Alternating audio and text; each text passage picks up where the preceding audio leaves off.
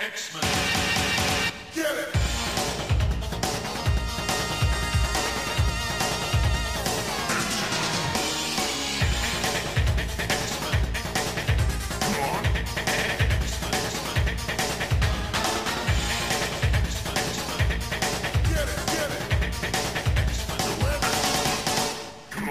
Hey everyone, and welcome to another exciting episode of Battle of the Atom. This is, of course, the weekly X-Men podcast where we take a couple X-Men stories, a couple plus one, a couple and a half, 150% of a couple, and we talk about them, rank them, and figure out what's the best X-Men story of all time, followed by the second best, and so on and so forth at infinitum. And I said we a lot, but I'm Zach Jenkins, and my co-host is Adam Reck. He's the other part of this we. Adam, how you doing? I'm good. These are going to be interesting because, I don't know, especially the first one. We've been talking about the best X-Men stories of all time, but I don't know. Is this even a story? Could we call it a story? But it was a request, so we got to do it. Yeah, let's talk about the fact that it was a request first. This was a request by James Lehman. Now, you may be asking yourself, what did James do to not only get a request, but to get his request crafted into an entire episode of Battle of the Atom? Well, dear listeners, you guys are listeners. What James did is he went over to patreon.com/XavierFiles and he tossed in $2 and or more. I don't remember what everyone pays, but I love you all equally. Anyway, he went over to patreon.com and he made a request and now it's here. And you can do that too, but we'll give you all those links later.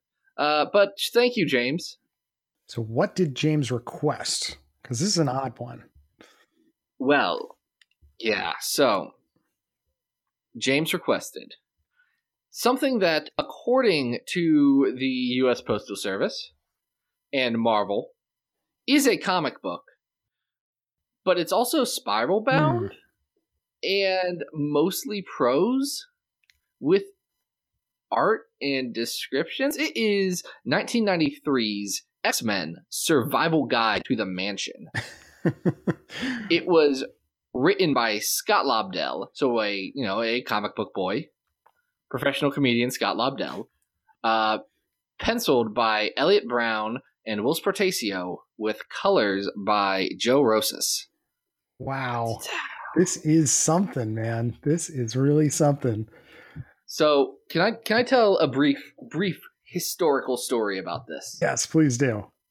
So every year in my area in southwest Ohio, whatever, Dayton, in Dayton, there is a comic shop between Christmas and New Year's that says, hey, we got to get rid of a lot of long boxes.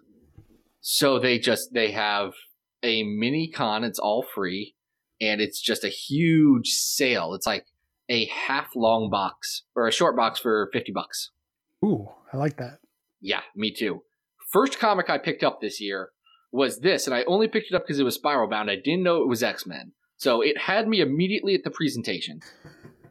Picked it up, saw it was X-Men, didn't even flip. I said, yep, this is worth what will come down to like 12 cents. It was water damaged, but I think it makes it better. Because this is the kind of book a kid would get super water damaged and never get rid of. It is such an artifact of its time for a wide variety of reasons. So I could see somebody really treasuring this, but it is, taken on its own merit, it is a very strange object that is just about as 90s as it can get. Yeah, let's describe. Adam, what actually is this? Because we've talked around it like we know what it is, because we do. But I'm not sure our listening audience will. I think a good question to start off with in talking about this is the X-Men Survival Guide to the Mansion supposed to be a diegetic element of the Marvel Universe? And what I mean by that is, if I'm a new student at Xavier's, I've just enrolled, Professor Xavier has figured out that I have powers and wants to, enlist me into his child army. I show up at Westchester, and am I handed this as my introduction? Because it seems like that when you open the spiral bound, there's a letter to you from Professor X and it says, "Dear student," and you're getting an introduction about, welcome to the X-Men. Flip to the table of contents. Here's an exterior shot of the mansion.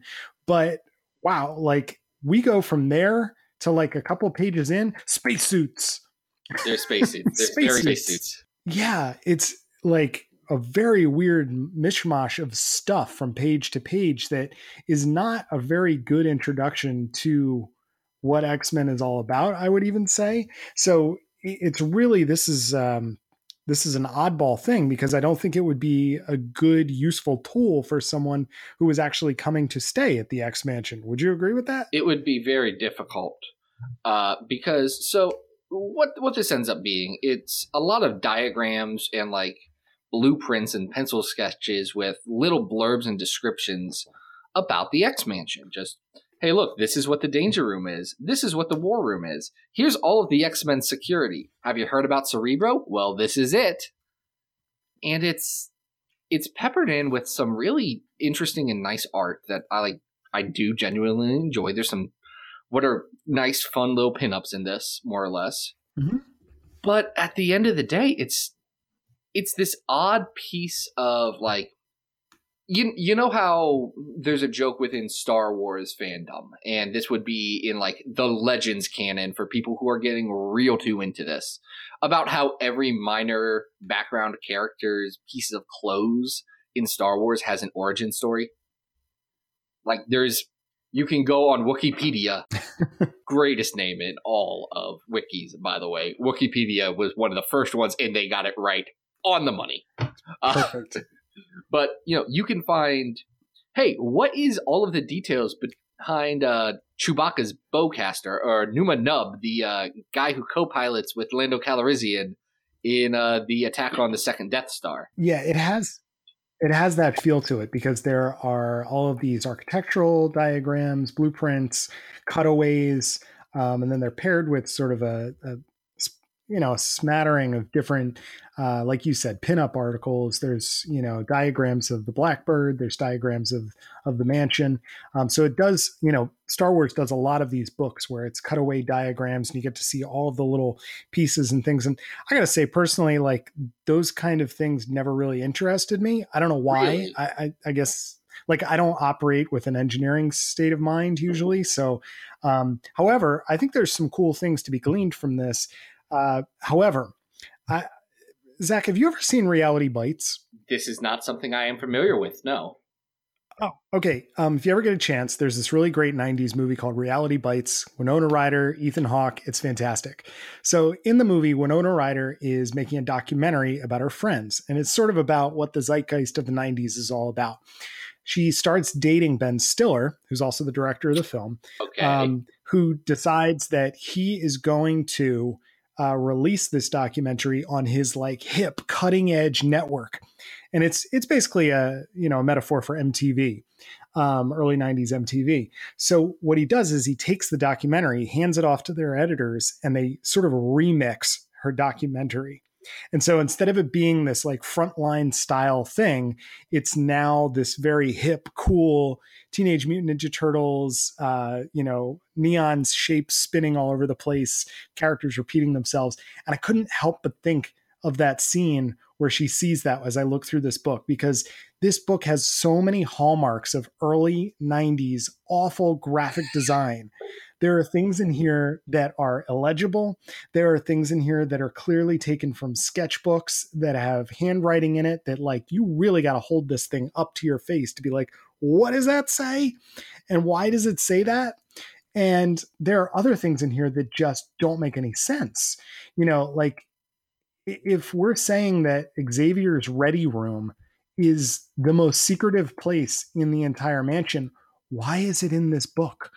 Like there are lots of little details like that that do not make sense as you go through here. And it's displayed in this very kind of garish way in a lot of pages that, I'm just looking at some of the color combinations on here, and it's like a color blindness test. This is a difficult book to read from a physics standpoint and optics and how words look. Mm-hmm. That is really true. But I do want to move back to something you had said originally because it resonates with me. You said, all those cutaways and diagrams and stuff never hit with you because you never had that, engineering technical mindset. I mean, like, my day job's an engineer. I was going to say, you probably love that. 10-year-old me absolutely adored those kind of things. Like, I have over on my shelf, and I've talked about it several times in the past, the DK Ultimate Guide to the X-Men, which was this big kids picture book that had all these diagrams and blurbs about different X-Men characters and all of that. And I adored that thing. I ripped it to shreds. I loved reading it so much. I had the first edition, by the way, which stops right before Grant Morrison's run, which is why in my mind I have a very clear delineation of old X-Men versus new X-Men. And new X-Men starts with new X-Men. Yeah, makes sense. Right, but like that was another thing that has a bunch of diagrams and all this stuff. And since it's from DK and for small children, it was more or less well laid out and clean and easy to read, where this is absolutely not. Like, no. There's some fun little blurbs about the just silly quote unquote technical specs of the X Mansion, like how they have the latest video games imported to them from like the Shi'ar Empire by Lila Cheney. Yep. And it looks like a NASA spinny orb space tester thing, where you're just always circling around in like gyroscopic motion mixed with the VR system. And I'm just sitting there like, guys, this is 1993, so like Super Mario World's about as good as it gets. What are you doing? Yeah, but for them, it's like Lawnmower Man. We got to strap the guy into the gyroscope. There's another point where I think it's in the Forge's notebook where there's a reference to a 32-bit display. And it just dates high quality. It dates the book so much. Like, this is such a product of its time. That this is early 90s. And the one other thing, and this is endemic to things like this, the layout of the X Mansion is not a known entity, and nor should it be. It should never actually make sense, because the layout of the X Mansion needs to specifically be the best layout for the plot at that given moment. It doesn't. You don't need to say, well, the girls' dorms are over here and the boys' dorms are over here, and Cerebro's over under the boys' dorm, but the Danger Room is under the girls' dorm, because sometimes you want the boys' dorm to get into a fight and they drop down into the Danger Room. And that's just what you want to do. And forget, dumb continuity on that stuff. You make it work for your plot. So trying to lay out and say this is exactly what it is, you're just setting yourself up to be actually the moment you do literally anything.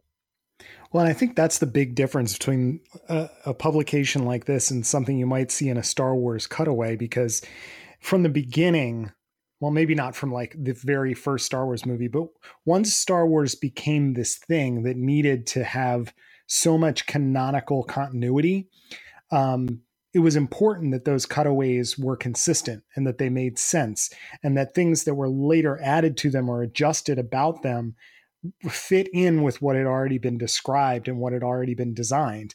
We're not in that, area with this. There's really no single X story where we get a definitive answer about what this is. This is sort of an amalgam of what all of the different areas of the mansion look like or could be, and it's put into a systematic order.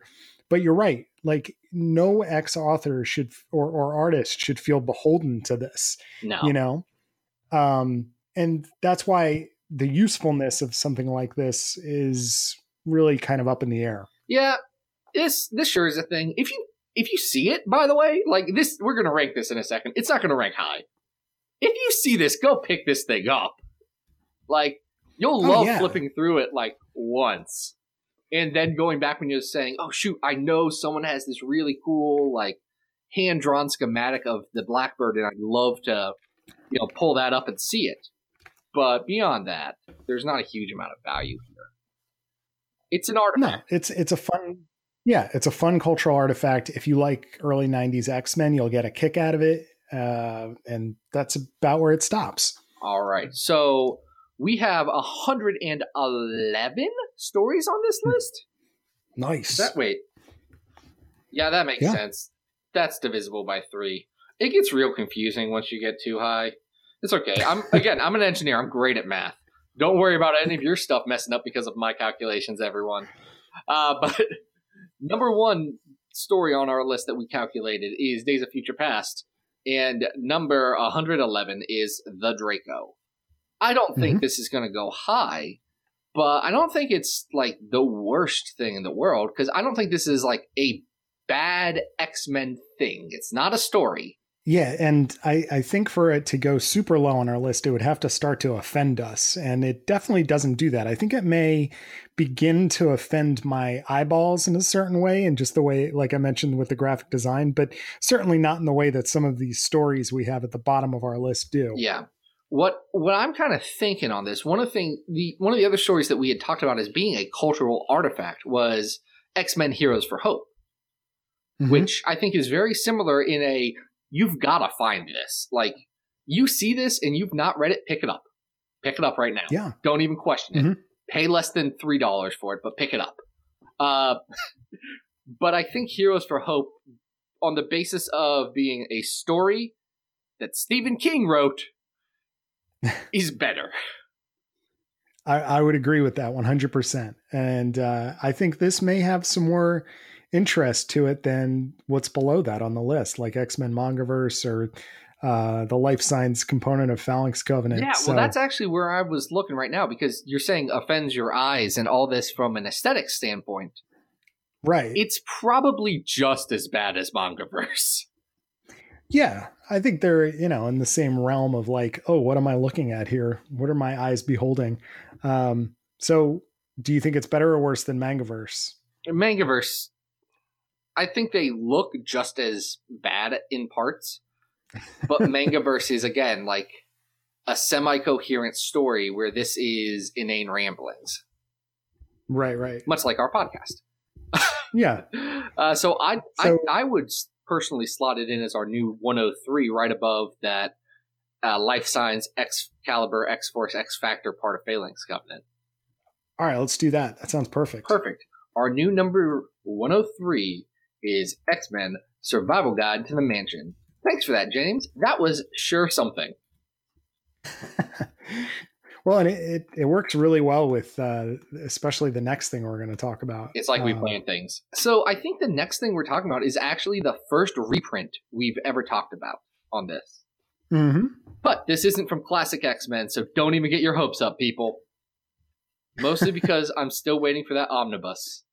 I don't have it. I'm not sure if I want to buy it, but I can Internet Library loan it and get like super into it. But there was a 6-month waiting period on new books, and that's about now. So, well, and it looks like they're doing paperback of. Oh yeah, shoot! That's what I was going to buy. Right? That's yeah. So, I'm not gonna spend $100+ on backup stories, but I'll sure spend 30. 40. They are really good backup stories in some cases. So, folks, if anybody wants us to touch those, I've always had a fondness for the John Bolton vignettes. I'm sorry, we're getting off base. This is not Classic X-Men. What is this? This is Special Edition X-Men number 1. Do you know about this? You might not. This is a reprint of Giant Size X-Men number 1. Because remember, this is in a pre-trade paperback day, a pre-Marvel Unlimited day. So Giant Size was something you either, to read it, you had to just have it. And X-Men in 1983 were just absolutely huge. So you had so many people who wanted to read this classic story that they'd heard so much about that turned this, C-list team that had their book canceled and was on reprints for years into the driving force of comics as an industry. So they reprinted that. And Giant Size X-Men is literally just as good every time you read it. That's why it is our number 33 on this list. But we're not going to talk about that component of this book. Really? Why? Because, well, we already ranked it. And you can go listen to that episode. But we are going to talk about a backup story that's in here. That's a pretty substantial one. This is called A Day Like Any Other. Written by Chris Claremont and penciled by Dave Cockrum, with inks by Hilary Barta and colors by Andy Yanukis. I got excited because Claremont and Cockrum said, oh yeah, let's do another story to add to Giant Size. and it's a weird one. Yeah, because it's essentially the survival guide to the mansion, but it's Kitty giving a tour to Ileana. And I gotta say, if I have my choice between reading the survival guide and taking my chances with getting around the building with even with the cutaways, I think I'm going to prefer to use the tour guide of Kitty Pryde to get me around, because this is a really nice walking tour of the building that I think you mentioned before. Like, it's not beholden to any architectural plan. We still get to all of the places and landmarks that we might want, but it's done in a pretty straightforward tour guide style way, and I think it works. Well, can I tell you the one part of this that I love the most? Yeah. That it goes to each X-Men's individual room. But they go to all the X-Men's room. And at most it's 2 panels, I think, in the case of Storm. But everyone else gets like 1 horizontal panel on like a 5-panel page. And just from what Cockrum does to design their room, it really informs the characters and speaks just a monumental amount to them. It also gives Nightcrawler a pet pterodactyl named Colonel Pterodactyly. Yeah, that's one that I thought was a little bit strange. Wasn't really sure where that came from, but I guess he's stolen it came from the Savage Land. Yes, of course. Customs might have something to say about that. As a guy who just spent a lot of time in customs yesterday, yeah, they would not be thrilled. You're going to have to get that global entry and try and sneak that bad boy in. Maybe it's a service pterodactyl. I don't know. It's what service could a pterodactyl provide? I have no idea, but why would Nightcrawler want to keep a pterodactyl in a birdcage? It just seems mean. I don't know. Adam, hold on. One, let's be clear. Colonel Pterodactyly is a small pterodactyl. Yeah, that is true. That is true. He's the size of a sparrow. Yeah, sparrow, cockatiel kind of size. So a birdcage seems like an appropriate environment for it. Mm-hmm. That said, Kurt wants to be a pirate. Yes. That's canon. That's not a negotiable. But what's the only thing cooler than having a parrot on your shoulder? It's having a dinosaur parrot on your shoulder. Which I like that. I like to believe that Claremont was setting that up, and then he was like, "Oh wait, Lockheed, that's a better thing." Well, and I'm so glad that you're honing in on these room designs, because we start in the Danger Room, and there's a very intelligent nod to like space travel. We get that nod to the Savage Land, and then the cultural artifacts in the different rooms. We see Jean's room as being empty, and no one's really touched it. Yeah, there's a really adorable family photo of Corsair with Havoc and Scott in Scott's room, along with a space shuttle. I love these little details that are throughout. They show you Kitty and Ileana's room, and you mentioned Lockheed. It looks like, I guess, from the ceiling there is a purple dragon hanging from the ceiling, and I think it's supposed to be a toy. But yeah, there's clearly some little foreshadowing here going as to when these characters are going to show up. Yeah, it's interesting. And then it pretty much all resolves by Kitty and Ileana running into all the X-Men who they thought were gone for the day, or at least Kitty did. But instead, them and the Starjammers and the New Mutants were planning a surprise 14th birthday party for Kitty Pryde, even though I'm pretty sure canonically she's had 3 of those. Yeah, they mention her age in the story. There's also another part about, Ileana's ill-defined, because I guess the Magic miniseries hadn't come out yet. So there's a little bit about, her lost time in limbo. And I don't know. It's a good little introduction to the X universe. Like, if you were picking this up and you were trying to get a window into what the books were like now, and just try and get a primer of where they lived, it's a pretty cool story. It is. It actually functions like something I had ran into earlier this week, maybe I forget, maybe last week, in Marvel Age, which I have been going through on Twitter because I'm a sadist and also want to understand what they were promoting back in the 80s and 90s. Marvel Age is great. Marvel Age isn't bad. Yeah. I don't know if it's good. There's fun stuff to be had there, though. There is fun stuff to be had there. They also have the articles aren't hard hitting. They're the equivalent to a CBR article today, and I don't mean that as any shade. Just more in they are fluff promotion pieces, which fair. I mean, that's what the book was. It was the equivalent of like previews or something today. Yeah. But they, on their annuals, did like 1 or 2 page things for each of their books. That was just hey, here's a quick summary of what this book is. And it reminds me a lot like that. Like you could give this to someone and say, oh, I'm interested in learning more about this. Yeah. And I will say there is one part of this story that I just think is had me scratching my head a little bit. And that is when Kitty has to take Ileana to the Blackbird. So she decides to take her underwater with one scuba tank. And that's how they get to the Blackbird. That just seems irresponsible, Kitty. Especially when there was definitely another way to get there. They just didn't want to go around the lake. I am sure. And it's a nice little visual component, but like, I can't imagine that either of you are certified to scuba dive yet to share one scuba unit. So maybe not your best idea. There's no way Ileana is. No, Kitty not a chance. Is a very precocious 13-and-a-half-year-old. So who knows? Yeah. I am curious why this has not been like collected in any omnibuses or anything as far as I know. Like, this should be part of the X-Men, like, Claremont canon. This is Claremont and Cockrum doing an X-Men story set in an oddly specific time and continuity. Like, throw these 10 pages in an omnibus and say, hey, guys, check this out. This is a nice little hidden gem. Yeah, I'm kind of surprised. Because you're right. It is, it's very much in continuity. And it's got a lot of little cool cameos and little... nods to what was going on in continuity at the time. Yeah. It ain't bad. Where do you think it goes on our list, though? I know it's better than the Survival Guide to the Mansion because, again, it's a story, and it's a story that Chris Claremont wrote with Dave Cockrum doing the art, and it's X-Men, and those guys are notoriously good at that. Yeah, it's surprisingly fun to just kind of go on this tour with the two of them.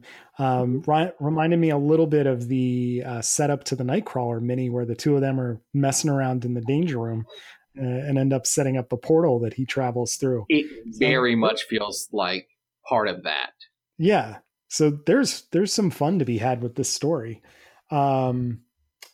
But in terms of ranking it, I mean, it's certainly not super important, but it's done very, very well.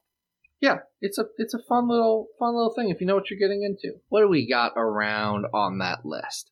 I think my ceiling would be something like, I think Brood Terrible and the Big Easy is better than this for sure. Okay, I can get behind that. I don't think it's worse than Quanon, the Quanon story. Yeah, this is far more coherent than Quanon is. Even though we found Quanon to be perhaps a little more coherent than an initial teenage read. Right. Yeah, so that's between 82 and 88 on our list. So in that, we've got, Brood Trouble and Big Easy at 82, the Jeff Parker Exiles, the Phalanx Covenant, Cable and Wolverine part, Wolverine Volume 3, Number 6, the one with Naked Nightcrawler on the cover, and the first issue of X-Men. And then Uncanny X-Men Into the Void. The Gold Team, Mikhail, Alternate Reality, Thingamajig. I'm going to keep this pretty easy. I think this is better than Jeff Parker's Exiles. I think this would make a good fit at 83. You think this is better than the Jeff Parker Exiles? I do. Okay. I mean, it's Claremont. It's Cockrum. It's fun. It's essentially... classic X-Men, and I don't know. I'll revisit this. This is cool. Yeah, it's not bad. People should find this one. That'll be our new number 83 on this list. The backup story for Special Edition X-Men. Nice. And now, Adam. The last story on our list. We could not find any more walking tours of the X-Mansion. We didn't try that hard. But we also didn't find any others. Instead, Yeah, what is this? Because this is something that goes back to your youth, correct? this is an important milestone for me. This is X-Men Evolution number 9. It's called House Party. It came out in September of 2002, and it is the last comic in the X-Men Evolution comic series, and it was one of the first comics I own, and I love it so much from a nostalgia point of view. So let's start from the top on this one. Adam, your feelings on X-Men Evolution. Go. Show or comic? Show. Because I assume you didn't read the previous 8 issues leading up to this. No, I didn't even know that they made a 9-issue series about X-Men Evolution. I always liked the show. I thought it was fun. I thought it was a neat take. And I liked the character design. I don't know. I never had any negative feelings about X-Men Evolution. How about you? So X-Men Evolution came out when I was 10. So I got some feelings about this show. And most of those feelings are I love it so much. It's got a rough first season that gets better near the end and has moments interspersed, but it doesn't find its footing for a little bit. But from the second season onward, pretty much, it becomes a really fun show that does a lot of good stuff with almost re-envisioning the X-Men, but in a way that's so consistent with the, the classic teen superhero kind of vibe that the X-Men were originally going for. Just using a more well-known cast with like Nightcrawler and Rogue and things like that. It makes the smartest choice in the world and doesn't give us Teen Wolverine because no one wants that. Nobody wants that. It's a fun series that means a lot to me.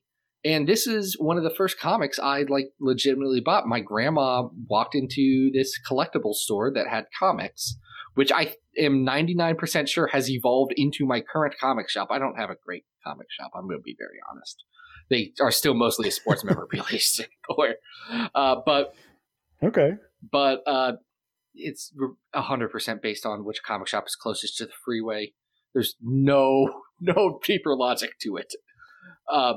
You got to go where you got to go. Yeah, right. But I picked up this in number 8, and I loved it. I loved it then. I can appreciate it now, even though I can see some flaws. This was written by Jay Faber, who did a lot of stuff with Generation X that I just read last week that's really good. I like his Generation X a lot more than like the Brian Wood and Warren Ellis and Larry Hama stuff. Yeah, you were very complimentary of that as you were going through it. And I think some of that definitely overlaps with, the style and the approach that's being taken here, because this isn't quite the cartoon. There's even a little difference in the way in which the characters are sticking to the designs, but they are a little off model. And I think the premise behind this issue is fun. That they're going to throw a house party while the X-Men are out of town, specifically Professor X, and they're really interested in keeping the kids who are in the Brotherhood out of the more secretive parts of the mansion, like the Danger Room especially. It's fun. I do want to speak to J.J. Kirby's pencils and inks on this.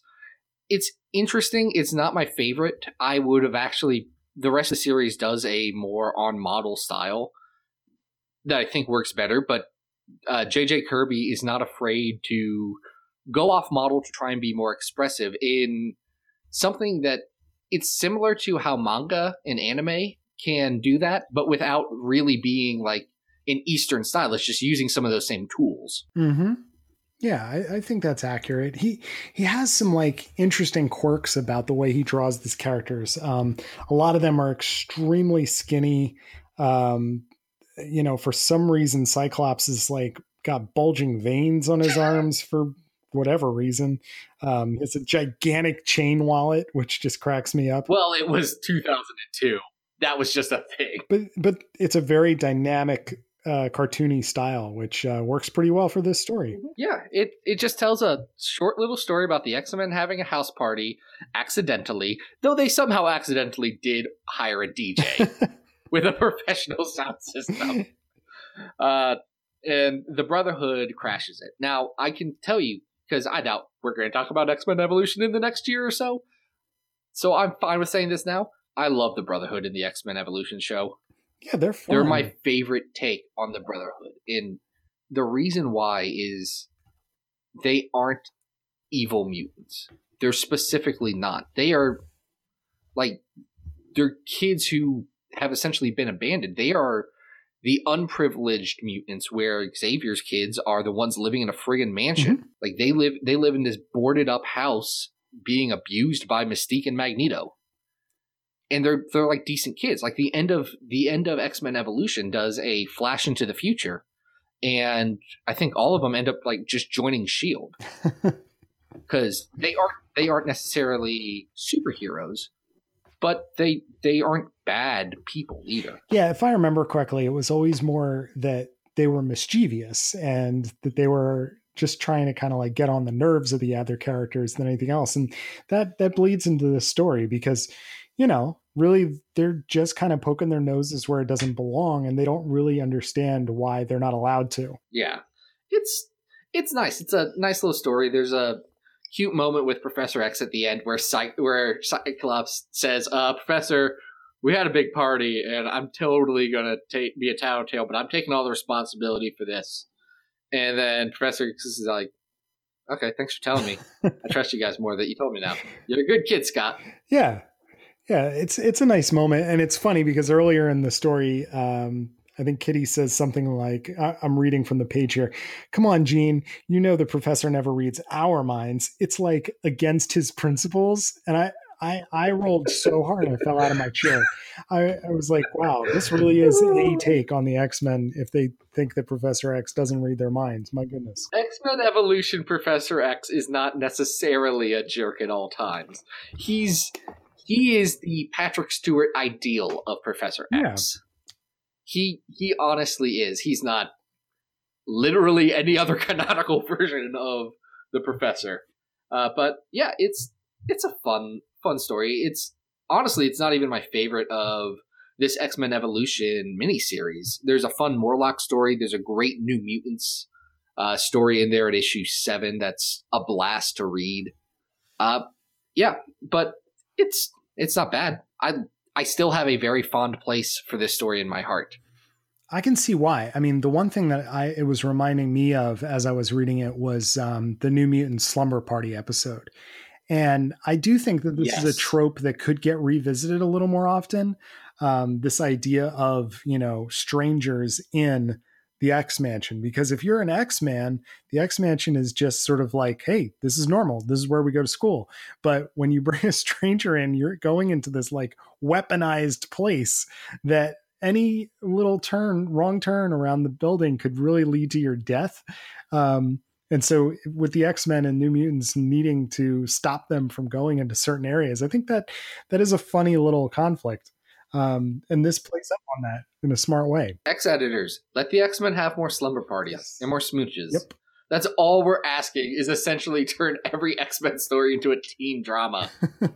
Like, just give us that. All of the fans are craving for it. No one cares about Senor Hot Knives. We just want teens and their hijinks. So we're going to talk about Hot Claws? We're not going to talk about Hot Claws. I don't know if I have it in me. We're not going to talk about Hot Claws all that much.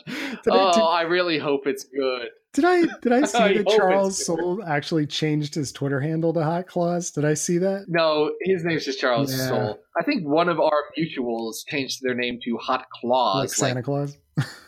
Yes, like Santa Claus, which is pretty funny. Also, don't Google Hot Claws. It's a lot of stuff you're not going to be able to not see. Oh, God. Wow.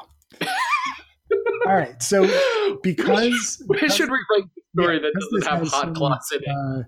This has so much nostalgic value to you. How high do you want to go on the list? It's not better than Spider-Man and the X-Men number 1 and 2 with the dinosaurs. Okay. He doesn't want to cure cancer. He just wants to turn people into dinosaurs, Adam. It's very good. Is it better than Brood Trouble in the Big Easy? Objectively, no. All right, he's keeping it real. All right, so how low do you go with this childhood favorite? It's definitely better than Extreme X-Men Expose. Yep. I think that's definitely what I feel. Okay. All right.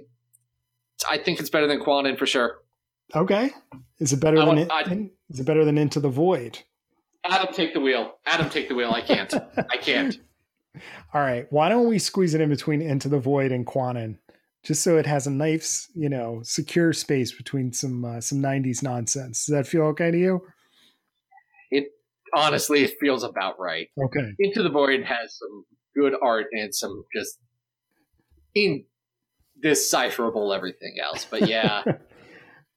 X-Men Evolution number 9, House Party, is our new number 89 on this list. Nice. I was real worried that I was not going to be able to talk about all of these Extreme Makeover Home Edition stories, but somehow I pulled through, and so did you, and we found something to do. So yeah, there's a lot of I hope stuff everyone here. enjoyed it. Yes. We hope you approve of our tour. Yeah, go find these weird stories. This is like, look, you're listening to not the best X-Men podcast. Let's say that. We really like it, and we try really hard, but let's be fair. Which means you're listening to like 2 X-Men podcasts, which means you care about these obscure stories. That's right. So check them out. See if you can track any of this stuff down. It's weird, and you'll enjoy it. The Evolution one's on that app, so go search it. Anyway, thanks again to James Lehman for suggesting this. This turned into a very interesting episode. If you want to be like James or anyone else who's on that patreon.com, go over to that patreon.com/XavierFiles. Pitch in some money if you want. It keeps things running. If you can't, you can't. I'm not that upset about it. But you can get an episode. I think I will say our next opening for an episode is in September. Hooey. Yeah, we got some plans. So get it in there. Get it in that. But yeah, if you can't support the show fiscally, which I get, maybe leave us a rating or review. We haven't got one of those in a while, and it's making me sad because I thrive on attention. So beyond that, if you want to feed my ego anymore, please go over to twitter.com/XavierFiles. And that's where I talk about X-Men stuff. It's also part of my website, which is XavierFiles.com, that hosts this podcast. Has normally weekly articles about the X-Men, though I've been traveling and haven't written one for the last few weeks. But that's starting back up like next week or this week as you listen to it. So get excited. And Adam, where can people find you online? All right, guys, you can always follow me on Twitter at Arthur Stacy. And we're just wrapping up the search for Bish and Jubes over at adamrec.tumblr.com. So the current story will end, I think, on June 18th. And I'll have pre-orders starting on the Big Cartel story, Big Cartel store for zines starting pretty soon. So, keep it locked. I'll have that advertised on the Twitter and the Tumblr. I'm going to make it real cheap. Just do $1 black and white copies. So if anybody wants a copy, we want to make sure that gets into everybody's hands. But that'll be coming up soon. So keep your eyes peeled. So just if Adam hasn't pitched it to you enough, I'm just going to say one thing about this story because it's been a treat. Adam has introduced the Siege Fabulous, which is one of my favorite puns of all time. Thank you, Zach. I'm very proud of the Siege Fabulous. I got so mad when I read it. I said, "You're joking. This is too good. This is very good." It's also a Fallen Angel sequel, by the way. So yeah. And it'll continue to be as it goes into into the next chapter. So stay tuned. This is Buck Wild. Next week on Battle of the Atom, we've got an exciting guest. And this isn't even going to be an interview, even though this is a person from the X-Men world. We got ourselves one Mr. Chris Sims, co-writer of X-Men 92, and a guy who has a lot of experience ranking comic book stories. He's going to jump on here and talk to us about Murder World, and Murder World. Nice. And I'm so excited for this. This is going to be a fun one because I'm just going to spoil this for you. We're talking about them Pizza Hut X-Men stories. You know, the ones that came in the Pizza Hut kids meals? I know the ones. This is going to be exciting. Essentially, over the last few episodes, we're just digging into all the comics that Zach owned when he was 10. Nice. But until next time, this has been Battle of the Atom. We hope you survived the experience. Get it!